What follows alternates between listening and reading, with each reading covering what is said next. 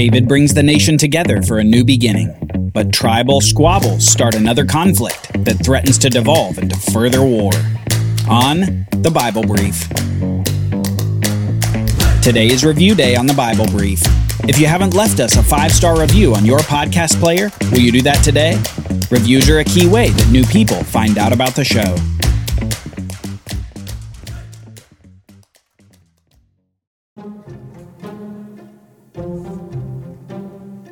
Gilgal was the city of new beginnings for Israel.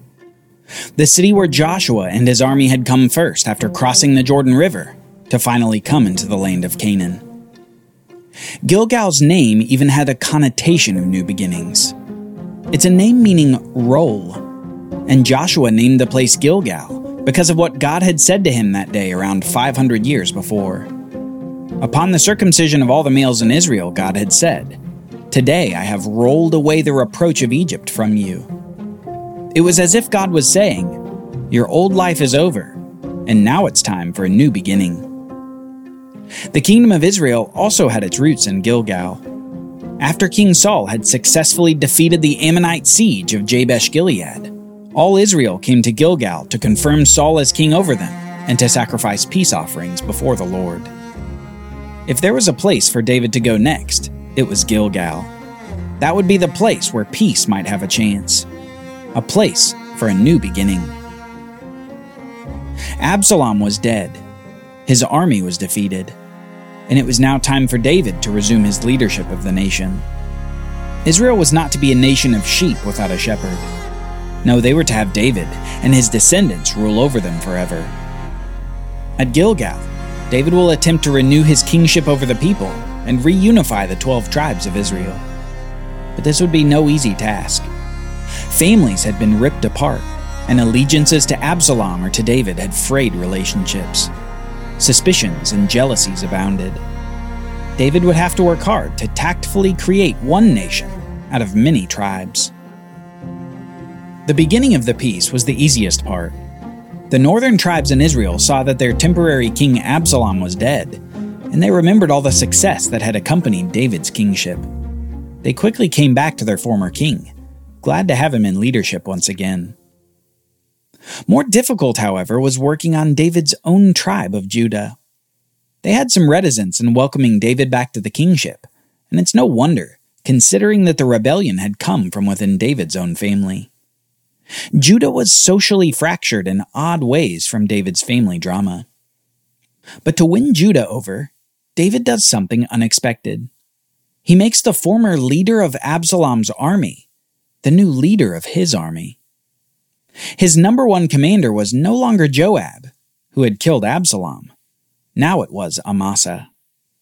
So David effectively unified his kingship with the military head from Absalom, creating unity where lasting division could have mounted. This must have shocked the nation to see a recent enemy become a new right-hand man. But David was strategically trying to stitch together easily torn fabric. Concessions and realignment were necessary to keep the nation together.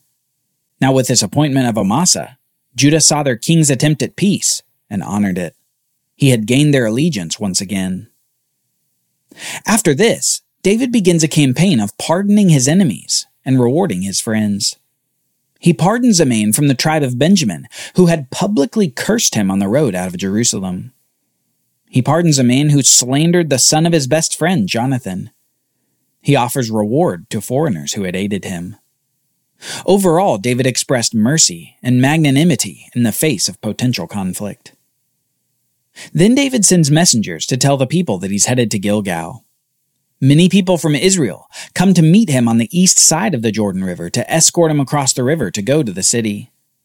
David's peaceful overtures have appeared to win the hearts of the people back.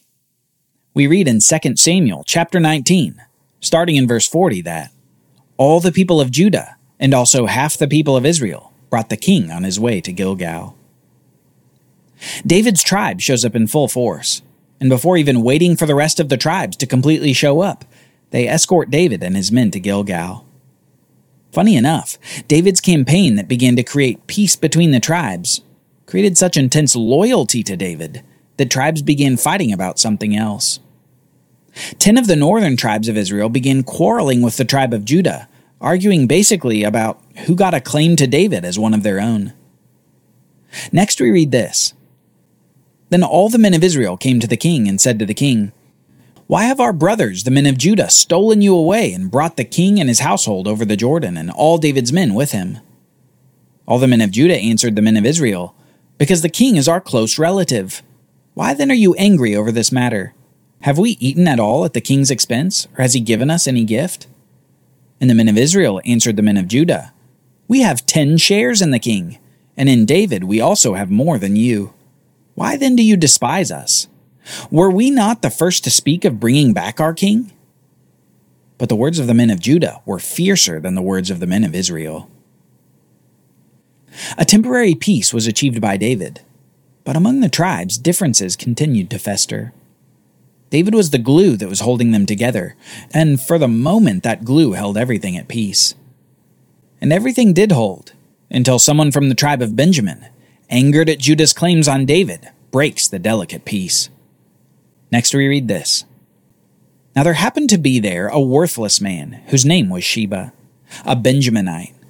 And he blew the trumpet and said, "We have no portion in David, and we have no inheritance in this son of Jesse. Every man to his tents, O Israel." So all the men of Israel withdrew from David and followed Sheba. But the men of Judah followed their king steadfastly from the Jordan to Jerusalem. All it took was one angry man from the tribe of Benjamin, and the peace that had been quickly achieved was just as quickly shattered. Sheba effectively says, "David will not be our king. If Judah wants to claim him, Judah can have him. But the rest of Israel, we're done with David." Lasting peace was proving elusive for the returning king. Now, days later, after David had taken up residence in his house again at Jerusalem, he apparently makes a strategic decision necessary for peace. Sheba's little rebellion needed to be stifled before the rest of Israel didn't just rebel with him, but united around him. Time would prove to be David's enemy if he didn't take care of this problem quickly, and he doesn't want to make the same mistake Absalom did. He doesn't want to give Sheba time enough to regroup. Then the king said to Amasa, his new commander, "Call the men of Judah together to me within 3 days, and be here yourself." So Amasa went to summon Judah, but he delayed beyond the set time that had been appointed him. And David said to Abishai, "Now Sheba will do us more harm than Absalom. Take your lord's servants and pursue him, lest he get himself to fortified cities and escape from us." And there went out after him Joab's men, and the Kerethites and the Pelethites, and all the mighty men. They went out from Jerusalem to pursue Sheba. When they were at the great stone that is in Gibeon, Amasa came to meet them. David commands Amasa to quickly amass an army from Judah. And when Amasa doesn't return on time, David commands Abishai, Joab's brother, to take his place and march the gathering force to the place of Sheba. Joab, though demoted in the army of David, accompanies his brother on the march. However, soon the two brothers meet Amasa, who's apparently returning, though late, from summoning forces for the battle. You can imagine the tension. Joab, the angry and vengeful brother, sees his replacement approaching. Amasa sees Joab and knows that David selected him as Joab's replacement. Emotions surely began to mount. Now, Joab was wearing a soldier's garment, and over it was a belt with a sword in its sheath fastened on his thigh. And as he went forward, it fell out. And Joab said to Amasa, "Is it well with you, my brother?" And Joab took Amasa by the beard with his right hand to kiss him. But Amasa did not observe the sword that was in Joab's hand. So Joab struck him with it in the stomach and spilled his entrails on the ground without striking a second blow. And he died. Then Joab and Abishai his brother pursued Sheba. And one of Joab's young men took his stand by Amasa and said, "Whoever favors Joab and whoever is for David, let him follow Joab." And Amasa lay wallowing in his blood in the highway. What an ugly and threatening scene this was. Joab, ever vengeful, offers a feigned gesture at peace with Amasa before grabbing his beard and striking him through the stomach with a sword. Then Joab leaves him there, bleeding out while the army passes by. A ruthless act, done in cold blood. Imagine being a soldier passing by Amasa's body. It would almost be a signal to you saying, "Don't get on Joab's bad side, or this is what will happen to you." This fear of Joab causes all the soldiers to fall in line. Joab has now thrust himself back into the lead of the nation's forces. Then the army continues to take on Sheba. And all the men who are with Joab came and besieged Sheba in the city of Abel of Beth-Maachah. They cast up a mound against the city, and it stood against the rampart, and they were battering the wall to throw it down. Then a wise woman called from the city, "Listen, listen! Tell Joab, come here that I may speak to you." And he came near her, and the woman said, "Are you Joab?" He answered, "I am." Then she said to him, "Listen to the words of your servant." And he answered, "I'm listening." Then she said, "I'm one of those who are peaceable and faithful in Israel. You seek to destroy a city that is a mother in Israel. Why will you swallow up the heritage of the Lord?" Joab answered, far be it from me that I should swallow up or destroy. That is not true. But a man of the hill country of Ephraim called Sheba has lifted up his hand against King David. Give him up alone, and I will withdraw from the city." And the woman said to Joab, "Behold, his head shall be thrown to you over the wall." Then the woman went to all the people in her wisdom, and they cut off the head of Sheba and threw it out to Joab. So Joab blew the trumpet, and they dispersed from the city, every man to his home. And Joab returned to Jerusalem to the king. The rebellion of Sheba ends not with a bang, but with a whimper. The people of the city of Abel deliver his head to Joab, and with that swift action, the rebellion is stifled. The people of Israel's army return to their homes, and the final nail is put in the coffin of resistance. After Sheba's rebellion, David's power over Israel is secure. Peace, it turns out, was achieved by a wise woman in the city of Abel. A woman who was able to avoid lots of bloodshed by just delivering the rebel into the hands of Joab. While it was rather brutal, it was also rather effective for avoiding the leveling of her entire village by the bloodthirsty Joab. Peace was David's great desire, and it had finally been achieved.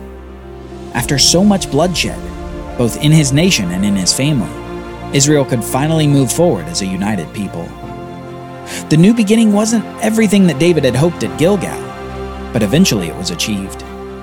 David was strengthened, and rather than continuing internal battles, the nation could again focus on God's priorities. Just as Moses had said, the nation was to love God, follow the law, and take the land. A mandate for a king after God's own heart. David is back and ready to rule.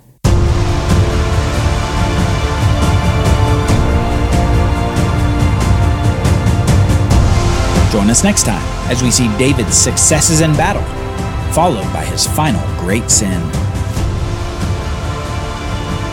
The Bible Brief is brought to you by the Bible Literacy Foundation, dedicated to helping people like you learn the Bible. Copyright Bible Literacy Foundation 2023.